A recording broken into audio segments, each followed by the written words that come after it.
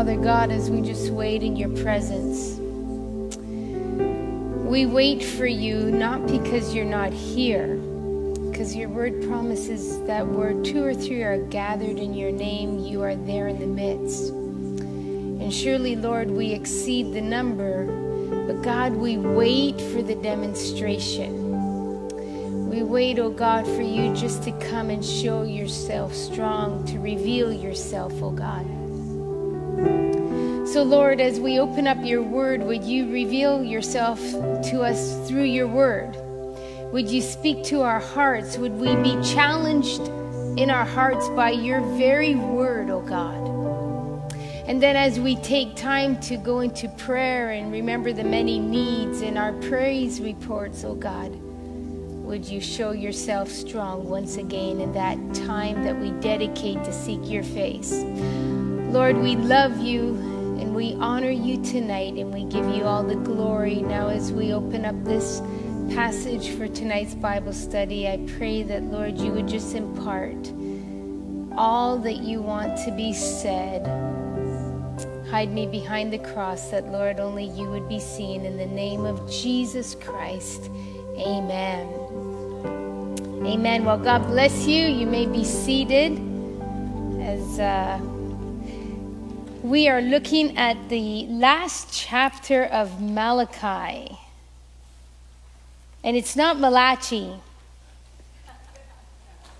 CH is pronounced K. Although everybody likes to read it as I was reading in the book of Malachi. That's like saying I was reading in the book of Palms. But anyways, it's all fun, right? And so we're on the last chapter. So this is how it will end as we open it up. I just want to share, just in case we lose anybody while they're listening and they drop off, they lose connection wirelessly with their internet. This will be our last Bible study for this summer. However, while it's our last Bible study, for those of you that are watching online, it's our last night that we will have an online service. We will continue to have something in-house. July and August, every Wednesday, the emphasis will be on sharing a devotion and emphasizing in seeking God and praying. And so we invite you to come and join us just for the summer. Emphasis of Bible study. We will not be online after tonight. So next Wednesday night, July 5th, we won't be online, but we will continue to look into the Word of God. We will continue to be refreshed with a devotion, and we will be seeking God's face. So it doesn't mean don't come.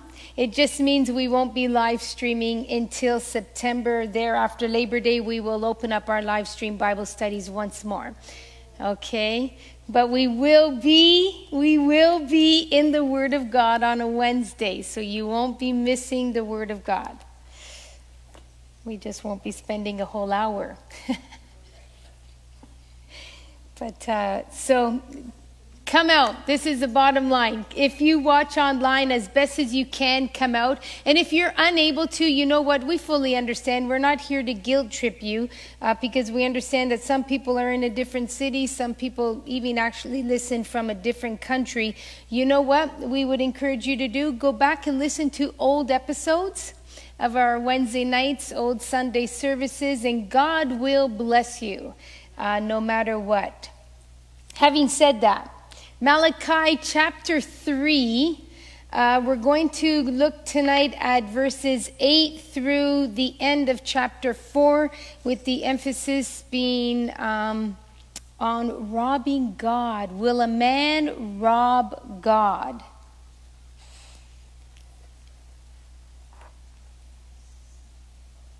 Let's just read these verses of verse 8 and onward. Will a man rob God? Yet you are robbing me. But you say, how have we robbed you? In your tithes and contributions, you are cursed with a curse, for you are robbing me, the whole nation of you. Bring the full tithe into the storehouse, that there may be food in my house, and thereby put me to the test, says the Lord of hosts. If I will not open the windows of heaven for you and pour down for you a blessing until there is no more need. I will rebuke the devourer for you so that it will not be destroyed. The fruits of your soil and your vine in the field shall not fail to bear, says the Lord of hosts. Then all the nations will call you blessed, for you will be a land of delight, says the Lord of hosts. So just a little disclaimer. This is not one of those, send us your offerings and we're going to send you a DVD and a booklet or anything like that. This is not us trying to extract or pull money from the people. A matter of fact, if you notice, Logos puts it totally on your relationship between you and God. We are not pressing our congregation and our people each Sunday with many sermonettes on if you do this and if you give, you'll get that from God. We trust that you are walking in relationship with God, that you will give from your heart to the Lord. So I just want to make that disclaimer because you know what? There are sometimes ministries across the world, especially on TV, we might be influenced a lot by them where we feel as though they are seeking us only for our money. So as I'm teaching this tonight, it's because this is where we've reached in the portion of Scripture. This is where we've reached in the Bible study. It's not to inflict any false guilt or anything upon anyone listening. However, if the Lord or the Holy Spirit speaks to your heart about anything concerning you and your giving, that is between you and God. All right? So I just want to share that with you. Because this is what we truly desire for you, is that you would get Jesus, that you would truly grow in understanding who Jesus is. You see, we don't receive Jesus as our Savior because we've served in the church X amount of hours this week. We've put, we've donated this or donated that. We don't even get our salvation because we put X amount of dollars in the offering plate.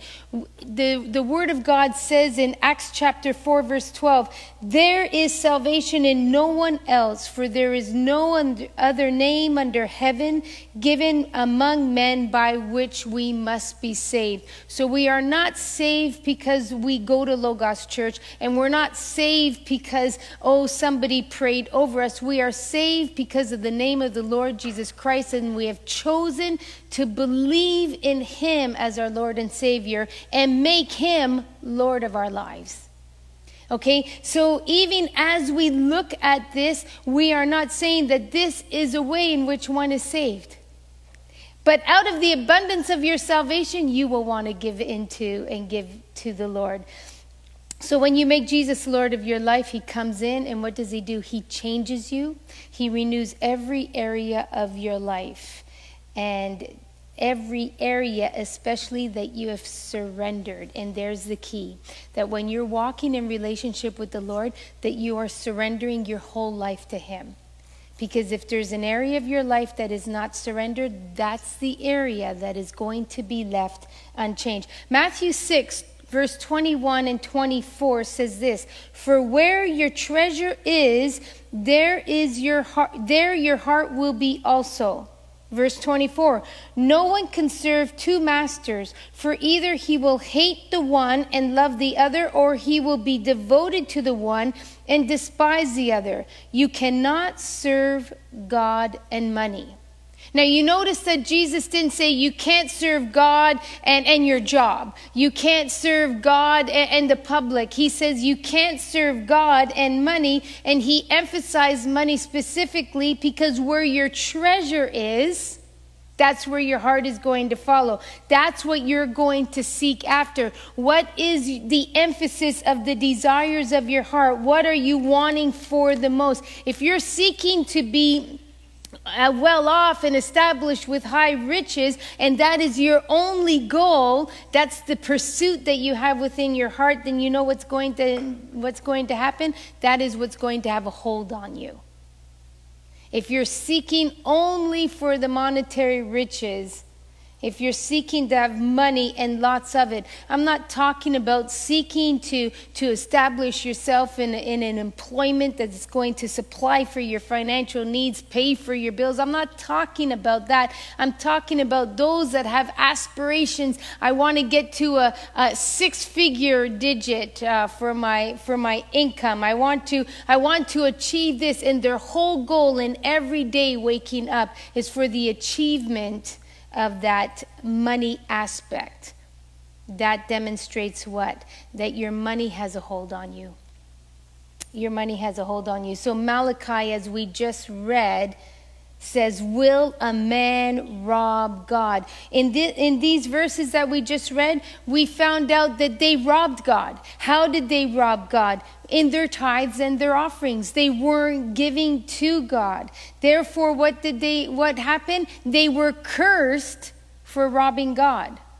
They were cursed. It became a curse to them. And what was the remedy that was to take place to remove this curse, to lift that curse? It was to bring the whole tithe to the house of the Lord. And that in bringing the whole tithe, what would God do? He would rebuke the devourer. What does the devourer look like when everything seems to be going wrong in a house? Let's just pretend. Okay, because it's happened to me, not because I was being devoured, but it's happened to me that where all of a sudden you hit a season of, okay, the toilet's going, the taps are going, everything needs to be replaced and repaired. Right? It's like the day after the warranty and everything needs to be repaired type of thing, right? So the devourer will come in a cataclysmic of events. So your tires, you get a flat tire, your engine, all of a sudden your battery's no good.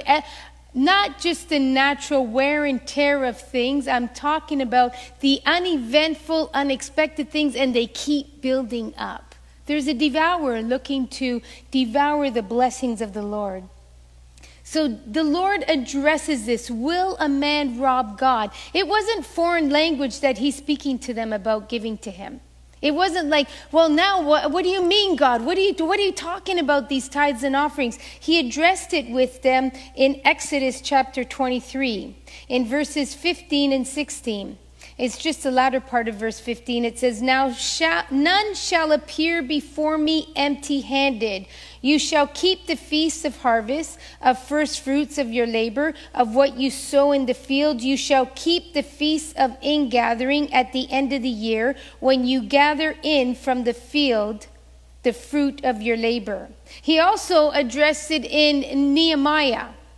If you turn to Nehemiah chapter 10, verses 35 to 39, it says, we obligate ourselves to bring the first fruits of our ground and the first fruits of all fruit of every tree year by year to the house of the Lord. Also to bring to the house of our God, to the priests who minister in the house of our God, the firstborn of our sons and of our cattle, as it was written in the law, and the firstborn of our herds and of our flocks, and to bring the first of our dough and our contributions, the first of every tree, the wine and the oil, to the priests and to the chambers of the house of our God, and to bring to the Levites the tithes from our ground.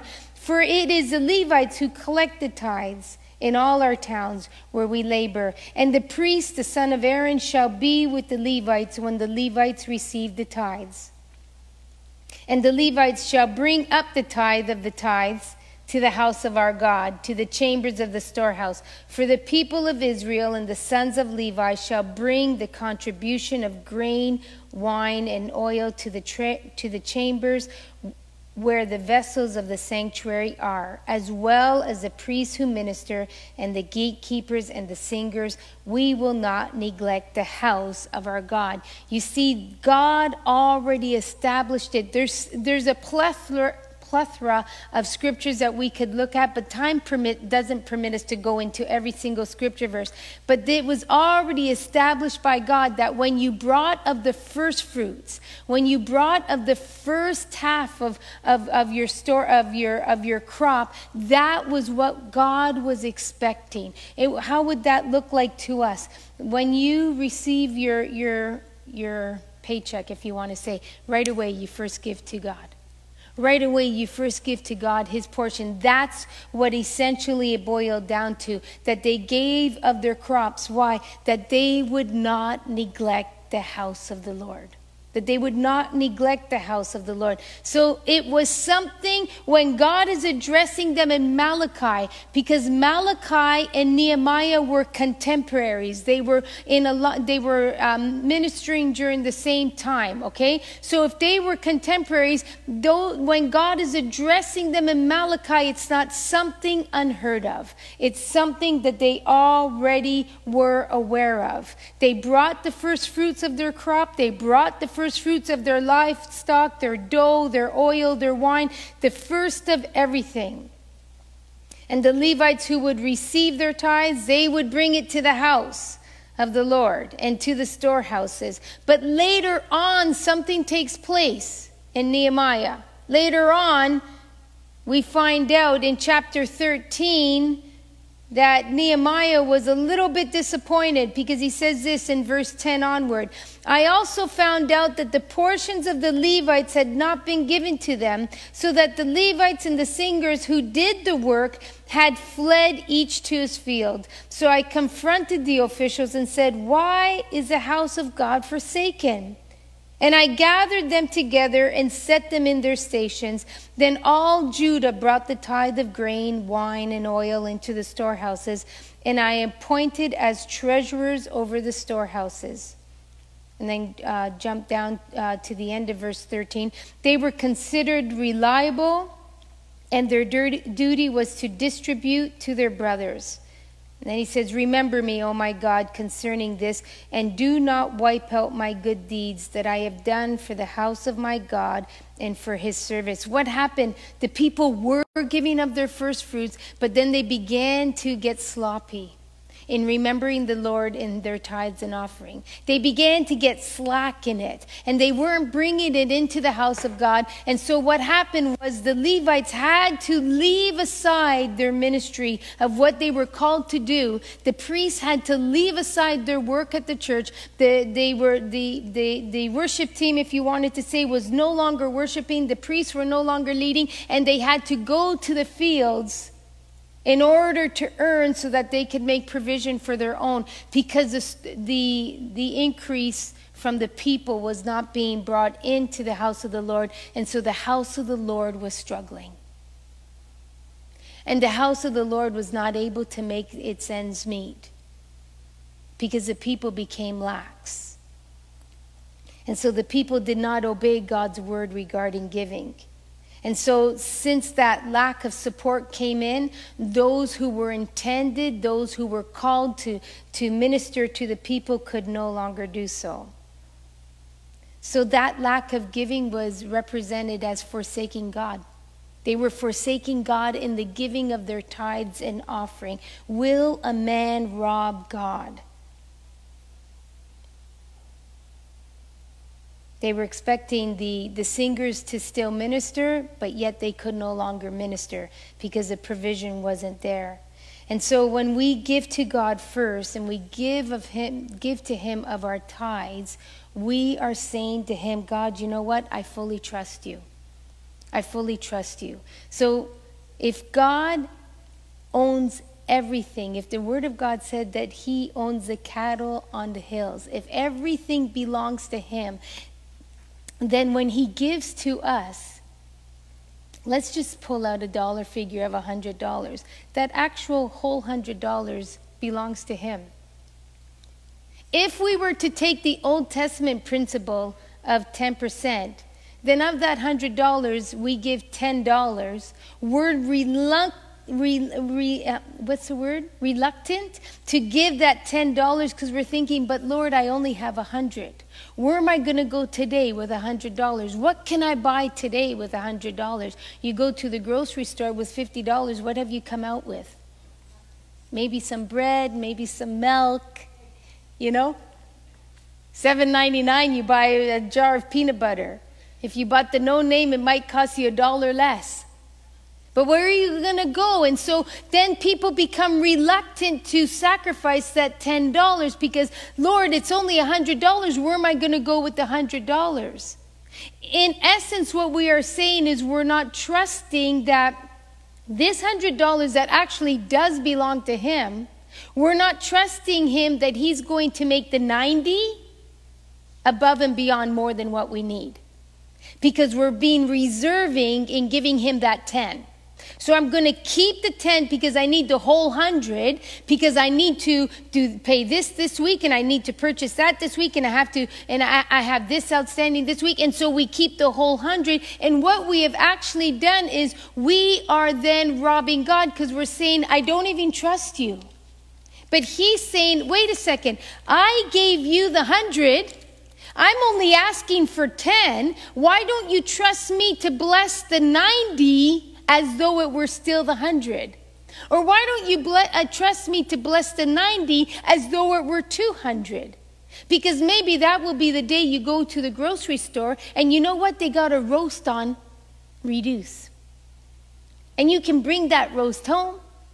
And you could make a meal out of that roast. And you know what? Guess what? Not only did you get it on reduce, but you had leftovers. Why? Because you trusted him with the 10 and he blessed the 90. Has it not happened to any of you? Yes. Yeah. It's happened to me where I've been able to go to the store and buy this, and it just keeps in blah, blah, blah. And you know, but is it ever going to end? One time a friend, and I told you this story maybe, I can't recall, but if I did, forgive me for repeating. But one time I was at work, and I was thinking, oh my goodness, I even forgot to take something out for dinner tonight, and I got to be back for the service. What am I going to do? And so a friend comes to the church, and she says, come out to my car. I'm like, oh, okay. So I go out to her car. She was an Italian lady, and she made pasta fagioli. So that's pasta and beans, right? So anyways, I go to her car. She didn't want to bring it in because she didn't want anybody to know that she had made me this pasta fagioli. And so anyways, I'm like, I was so grateful because I was remembering in my rush, I didn't take anything out. I didn't, and you know, not, what are we going to have for dinner? And I only have this window of time to prepare it before I have to be back to the church. Well, I tell you, we went home. When I looked in the pot, I thought, well, that's perfect. That's just enough for all of us. And I'll probably even have some for Dino's lunch. I kid you not, and this isn't the only time this has happened to me. This has happened to me many, many times, but I'm telling it to this story. But anyhow, I served us the pasta fagioli. I made my husband's Tupperware. Off to church I went. The next night as I came home, my son says, Ma, is there any more of that pasta left? I would like some of that pasta. There was enough for that night's dinner. I promise you, with no exaggeration, before God, we ate 3 times from that pot of pasta fagioli.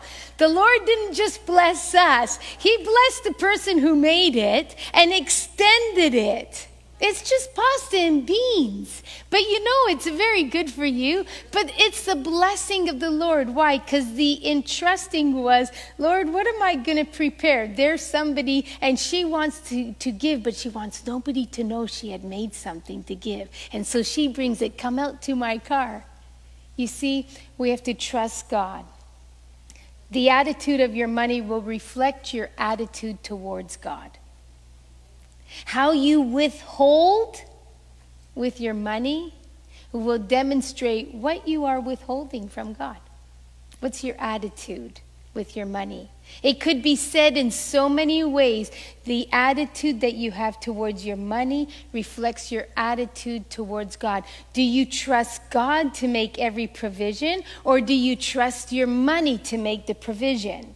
Do you, in every sphere, it's going to reflect your attitude towards God. Consider Cain and Abel. So the two of them gave offerings to the Lord, but whose offering was preferred? If you look in Genesis chapter 4, it was Abel's offering that was preferred. And the reason why Abel's offering was preferred was not because he was more able to give, but because he gave of his first fruit. He gave from his first offspring. Cain also gave an offering. But Cain didn't give of his first. Cain gave from what he had, but he did give his first. See, this is what the scripture says in verse 3. In the course of time, Cain brought to the Lord an offering of the fruit of the ground. But Abel also brought of the firstborn of his flock and their fat portions. What's the difference? They both brought an offering, but one brought the cream of the crop. One brought of his best.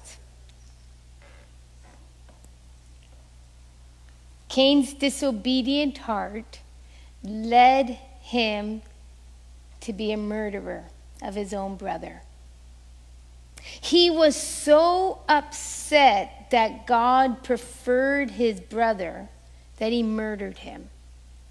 You see, if you're going to be so tight-wad and you're going to hold on so tightly to that $10, then anybody else who seems to succeed ahead of you, anyone else who seems to be blessed of God ahead of you, you're going to be very murderous in your heart towards them. You are going to speak evil of them. Oh, you think murdering is just when you take the life of somebody with a gun or a knife or a strangling? Murdering could be with your words. You could use such words of criticism. Well, how could they afford that? Well, maybe you would be able to afford it and walk in their blessing if you didn't hold on so tight. Well, I'm surprised they even got that much. Well, you would get that much too. Your attitude towards money reflects your attitude towards God. Cain was murderous towards his brother. He killed his brother. Why? Because he was envious of the relationship that Abel had with God. He was envious of the blessing that Abel was walking in. But Cain could have also walked in that very same blessing. Cain could have walked in that same favor of God, but yet he didn't give out of that joyful place. He gave, well, I'll just give to the Lord. Yeah, I'll just give him that. I don't need that one there. You know, kind of like you're done with the top, so you give it to Salvation Army. Come on, we all do it, right? You're done with it. Or how about this? It's in good shape. It no longer fits you. You give it. Somebody else could be blessed by it. But what about when you give to the Salvation Army or the cerebral palsy or the multiple sclerosis and it has holes in it? Well, that's okay. If they really want it, they'll sew it. If it wasn't nice enough for you to wear, don't give it away for somebody else to wear. If you're giving it away, it's because it doesn't fit you, or you haven't used it, but not because it has a hole in it and it's no longer good for you, because if it's no longer good for you, it's no longer good for them. Right? And that's how Cain gave. Well, I'll give him that. But Abel, this is the first ewe of the year. I'm going to give it to you, God. Thank you so much for this ewe. And he just offers it to God. 1 Timothy 6:10 says, "For the love of money is the root of all kinds of evil. It is through this craving that some have wandered away from the faith and pierced themselves with many pangs." Some have wandered away from the faith. I have seen young people, you know what happens to them? They get to that age to get a job. Up until they were able to get a job, they were in church every week with their parents. They went to the kids' club programs and so forth. Oh, but they get a job. And now, because they enjoy earning money, they no longer come to church Sunday morning, because guess what? Their job expects them to work Sunday morning. And then all of a sudden, you don't see them. And I've seen them where you actually don't see them in church, period. Not that they're saying, okay, Lord, because I know that some people, and it happens even with my husband, There are times he has to go in on a Sunday night, so he's not here on a Sunday morning. He's sleeping. Okay? Or my daughter in the field that she's in and her husband, they have to work on a Sunday. But then you can make an alternative date that you could be in church, right? Sometimes your job is going to take you, but are you still devoting to the Lord? Okay, I wasn't in church on Sunday because I had to work, but seeing as I'm not working Wednesday, I'll be there. Seeing as I'm not working Friday, I'll tune in online. You understand what I'm saying? And so I've seen, and then what has happened to these young people, they got so lost in working every single time that guess what? Their relationship with the Lord got further and further. And you know what happened? You never saw them in church. And the same thing happens even with their sports. Never mind their jobs, their sports. And I remember this one individual, they were so faithful in church. Good grief, they could memorize scripture in Sunday school. And then they got really active in sports. And the sports caused them to have to travel on weekends. They missed church. They missed church. This is what was happening if we allow the love of money to be that root within us, then all sorts of evil will muster up. All sorts of evil will muster up. For Cain, it was envy towards the favor his brother had. For another, it might be something else. Be careful, be careful, be careful what you're looking at in another person and being envious of their blessing, that you are murdering them in your thought and in your heart. Because you know what you're doing? You're robbing yourself of the blessing of God. God bless them. Look what the Lord is doing for them. God bless them. And you know what? P.S. The blessing is not always manifested in the monetary. The blessings of the Lord in your life could be demonstrated in a multitude of ways, not just in the dollars and cents. And so here the Lord addresses the people and he says, "Will a man rob God?" He was shocked. He was shocked in making the statement that, will a man rob God? That's the way the statement is made. It's made in an astonished way. You're going to rob me? Shocking. Why? Because it was commanded to them by the law that they would give to the Lord of their first fruits. It was shocking that a man would rob God because it revealed their hearts. It revealed their ungrateful heart. Rather than wanting to give to the Lord and enjoy, they were ungrateful. It was shocking because it opened the doors of their life to destruction. It opened the doors to the devourer coming in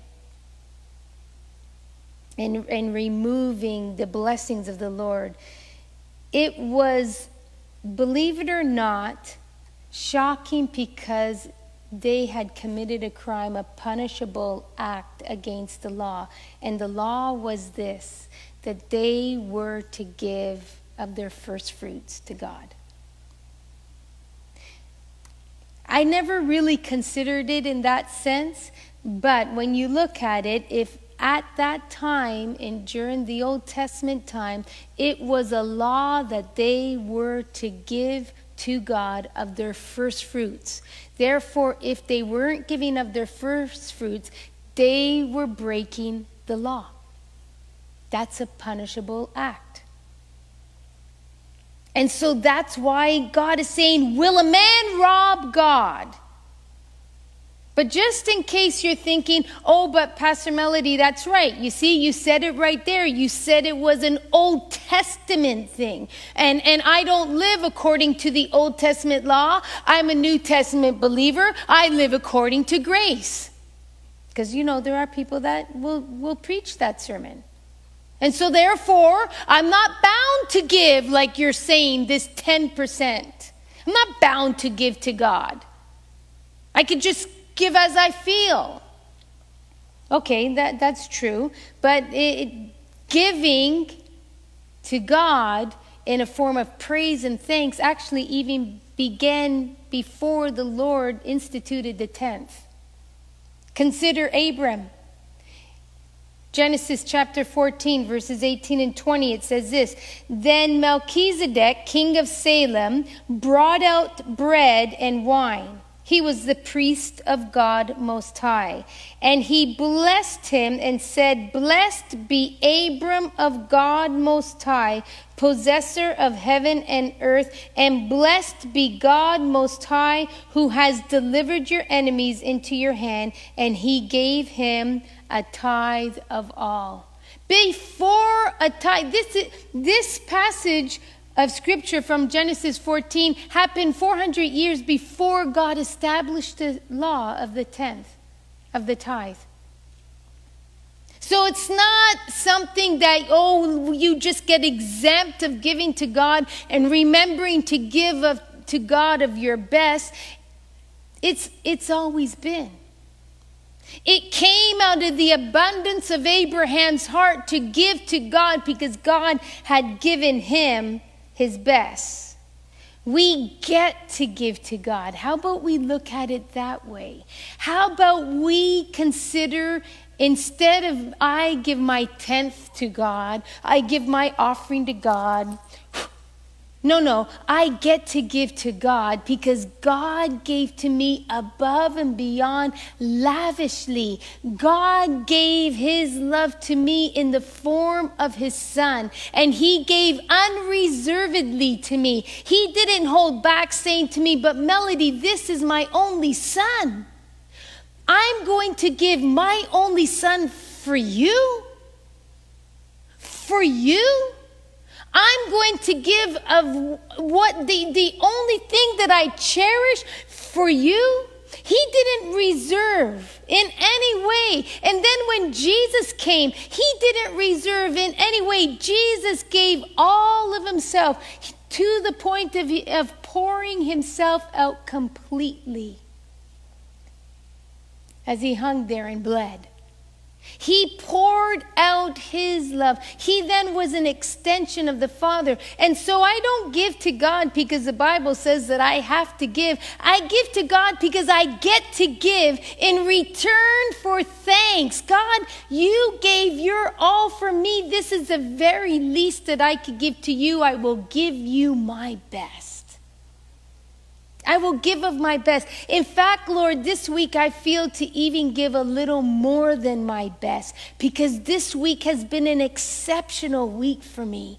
Lord, I have felt strengthened by you. Lord, I have seen your goodness in here. Lord, I have seen that.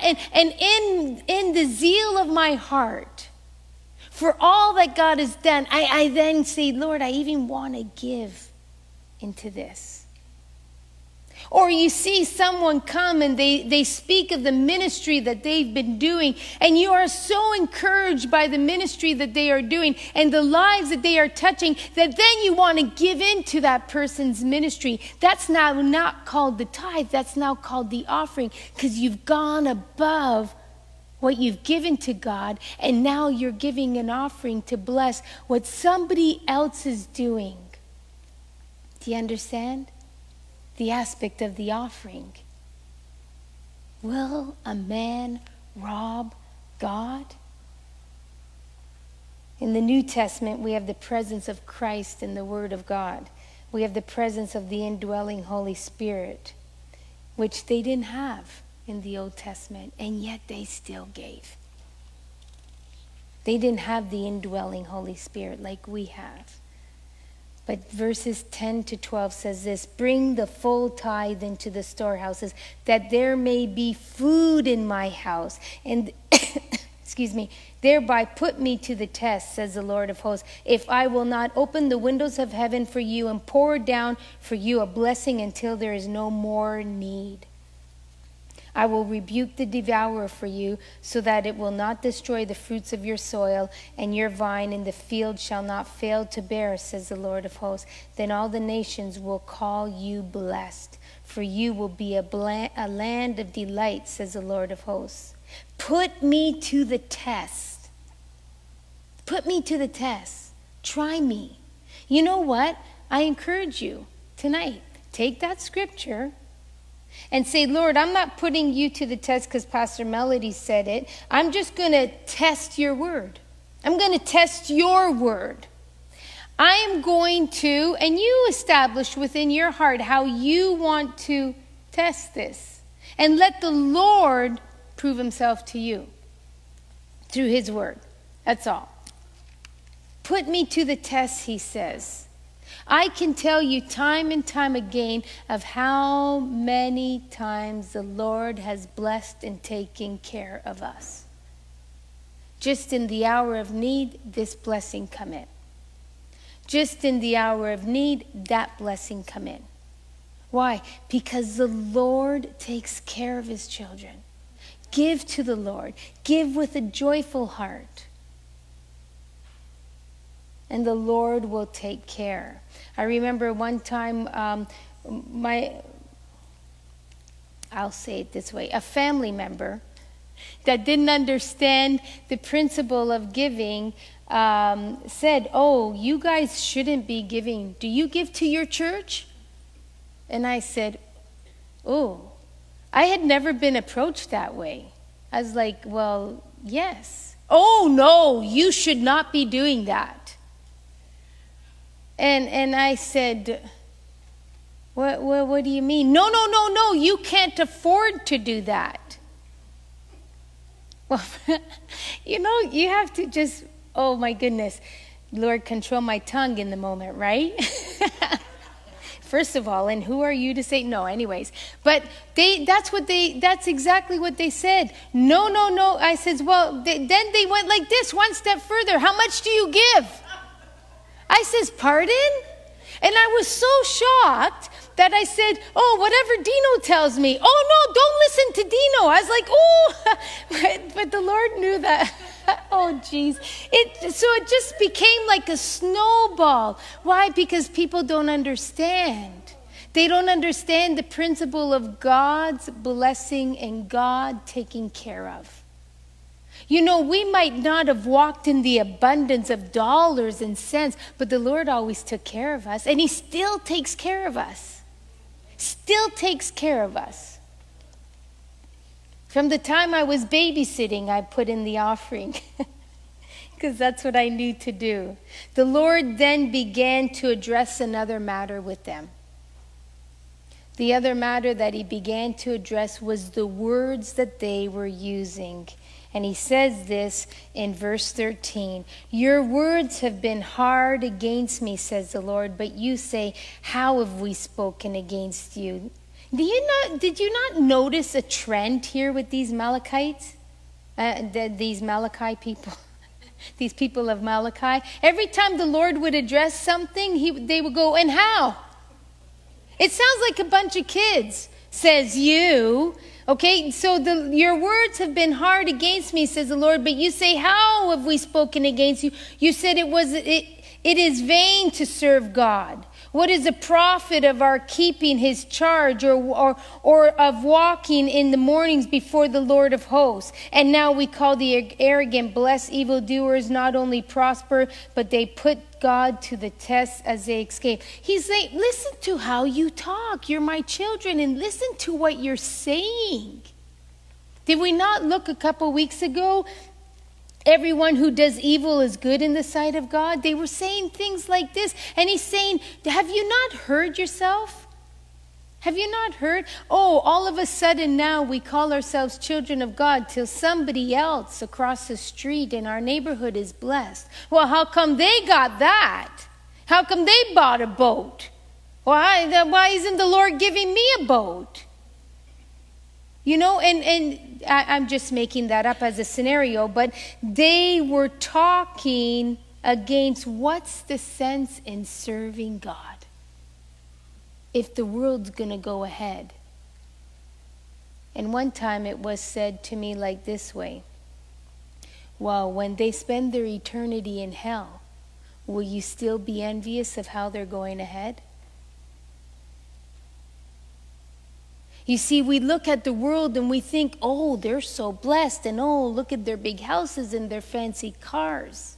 and they've made a choice not to believe in God, and they've made a choice not to serve God, and we're looking at them envious. But where will you spend eternity? You will have an eternity in the presence of the Almighty God, who loved you so much that he sent his son so that he could spend that eternity with you. And you're worried about the boat that they have? That's the senselessness of the words. How have we spoken against you? But then something takes place. Something takes place because they saw the results of their words. And in verses 16 through 18 it says, "Then those who feared the Lord spoke with one another. The Lord paid attention and heard them, and a book of remembrance was written before him of those that feared the Lord and esteemed his name. They shall be mine, says the Lord of hosts, in the day when I make up my treasured possession, and I will spare them as a man spares his son who serves him." It was almost as if the conversation went, God is right. We haven't been really speaking well of the blessings that he has given us. We've been so caught up in what the evil seem to be receiving that we haven't seen that, our shoes haven't worn out.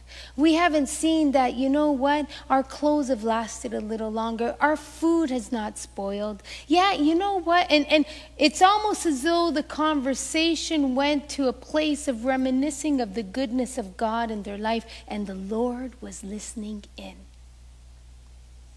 And there, written in the book of remembrance, was their names.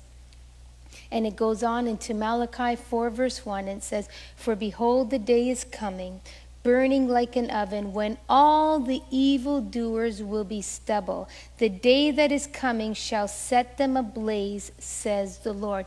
That goes right back to my illustration of what was said to me one day. "And when they spend an eternity in hell, will you still be envious of what they had here on earth?" The Lord is saying, behold, the day is coming when the evildoers, those that have not turned from their ways, those that have not believed in him as God, those that have not turned and surrendered themselves and says, "God, I fully trust you with all of my life." Those, they will be burned. You see, the early part of Malachi chapter 3 referred to the refiner's fire that purified us and cleansed us of all the dross that was in our life. But there is still a fire of God that burns away the evil and leaves not even a stubble behind. And so these evildoers who willfully choose not to believe in God, who willfully choose not to serve God, their lives will become as a stubble. They will be burned. The day is coming, burning like an oven, when all the evildoers will be stubble. The day that is coming shall set them ablaze, says the Lord. Shall set them ablaze. But there's a difference. The difference is shown in this. Those that will be burned up, but those that will be lifted on the wings of the Son of Righteousness. It says in, let me get the verse here for you. "But for you who fear my name, the Son of Righteousness," verse 2, "shall rise with healing in its wings, and you shall go out leaping like calves from the stall." Who is this Son of Righteousness? Those that fear his name. So there will be those that do not believe, do not acknowledge, do not even live for God. Those are the ones you all seem to be bothered because they seem to be blessed.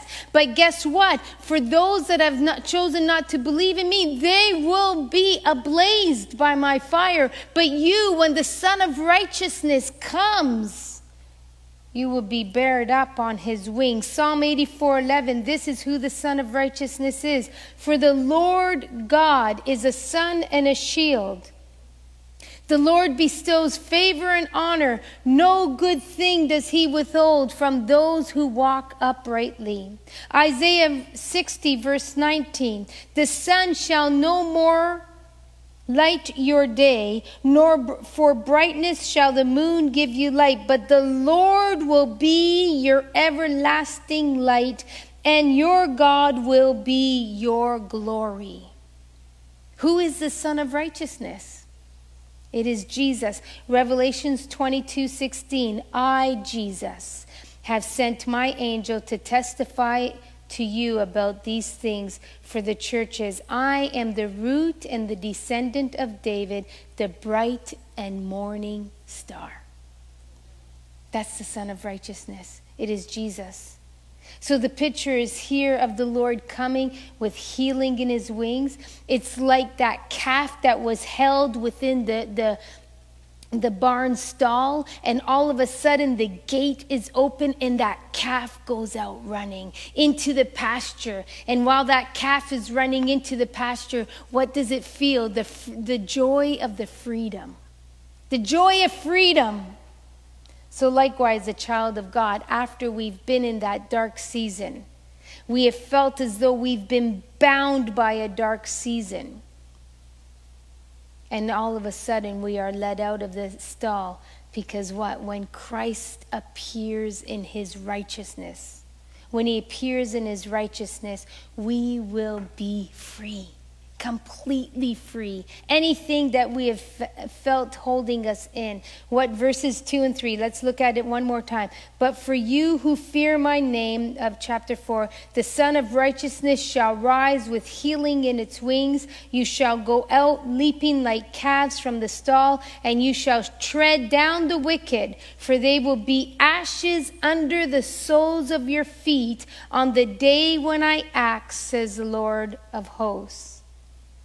So that's us. When we look upon the Son of Righteousness, what happens to us? We will go out. We will grow fat. We will trample on the wicked. And Malachi ends this book with calling them to remember. What does he say? Remember the law, verse 4. Why does he call them to remember the law? Because there, once again, in that Old Testament time, remembering the law was causing them to remember their relationship with the Lord. Remember how they were taught of the Lord. Remember the law because that is how you relate to God. Remember the law because that is how you were taught of God. Remember the law because that is where you learned to serve in the temple. Remember the law of the Lord because that is where you were taught to give of your sacrifices, to give of your offerings to the Lord. Remember how he loves you with such an everlasting love. Oh, after everything is said and done, after I've told you I have loved you and you've asked me how have I loved you, after I have told you be careful what you've spoken, after I have told you will you rob me, remember the God who loves you with an everlasting love. And one more thing, as he just goes to make the last stroke of pen, he says, and there'll be one that is going to come. Behold, I will send you Elijah the prophet before the great and awesome day of the Lord. And this Elijah the prophet is speaking of none other than John the Baptist, who paves the way of Jesus. And he will turn the hearts of the father to their children, and the hearts of the children to their fathers, lest I come and strike the land with a decree of utter destruction. So as we close Malachi and we say, okay, Lord, that's Malachi. That's what he said. May we look at it in this perspective. May we take away from it that we're to serve the Lord with a genuine and a sincere heart. You see, they didn't serve the Lord with a genuine and sincere heart. Go back to chapter 1. Go back to chapter 2. May we respond to his love with dedication, trusting him fully, obeying him always. Because why? He never changes. I am the Lord, I change not. So what could you bring to the Lord today? your offering of praise. What could you bring to the Lord of the fruit of what he has blessed you with in your pay? You go before God. And you give to God. And trust him. And he will take care of you. Pressed down, shaking together, and running over. Not because I said it. Not because I'm going to get any of it. But because God's promise to you is, put me to the test. Try me. Try me. Father God, I thank you so much. I thank you that your whole word is truth. Lord, sometimes we're tempted to just open the word and just read those verses that give us that feel-good feeling. But Lord, there are times we have to open your word and hear the hard truth. That we've been disobedient, that we've been neglectful in how we're serving you. So Lord, as we just close this study of Malachi, may we be reminded that you're there to provide for us, that you're there for us to completely and wholly trust you, that what we give to you was already yours. And what you've left us with, Lord, you will multiply it and bless it. And you will make our storehouses to be running over. You will never leave us dry or without when we give to you unreservedly. So, Lord, we thank you. We thank you for the reminder of your word to give back to you, which is already yours. In Jesus' mighty name, amen. Amen. Well, God bless you, those of you who joined us online. Remember, we will not be online next Wednesday night, the 5th of July, through to the first Wednesday in September. But we will be in-house continuing. And God bless you. Come and join us as you are able to. We want to remind you to also come Sunday morning to our picnic at following our morning service. It's also Communion Sunday. So in mentioning that it's Communion Sunday, I ask you to go before the Lord and prepare your hearts now so that you can just go before him in a pure heart Sunday morning as you receive the elements and remember the great work that he has done for you. God bless you. We'll see you here Sunday morning. Bye for now.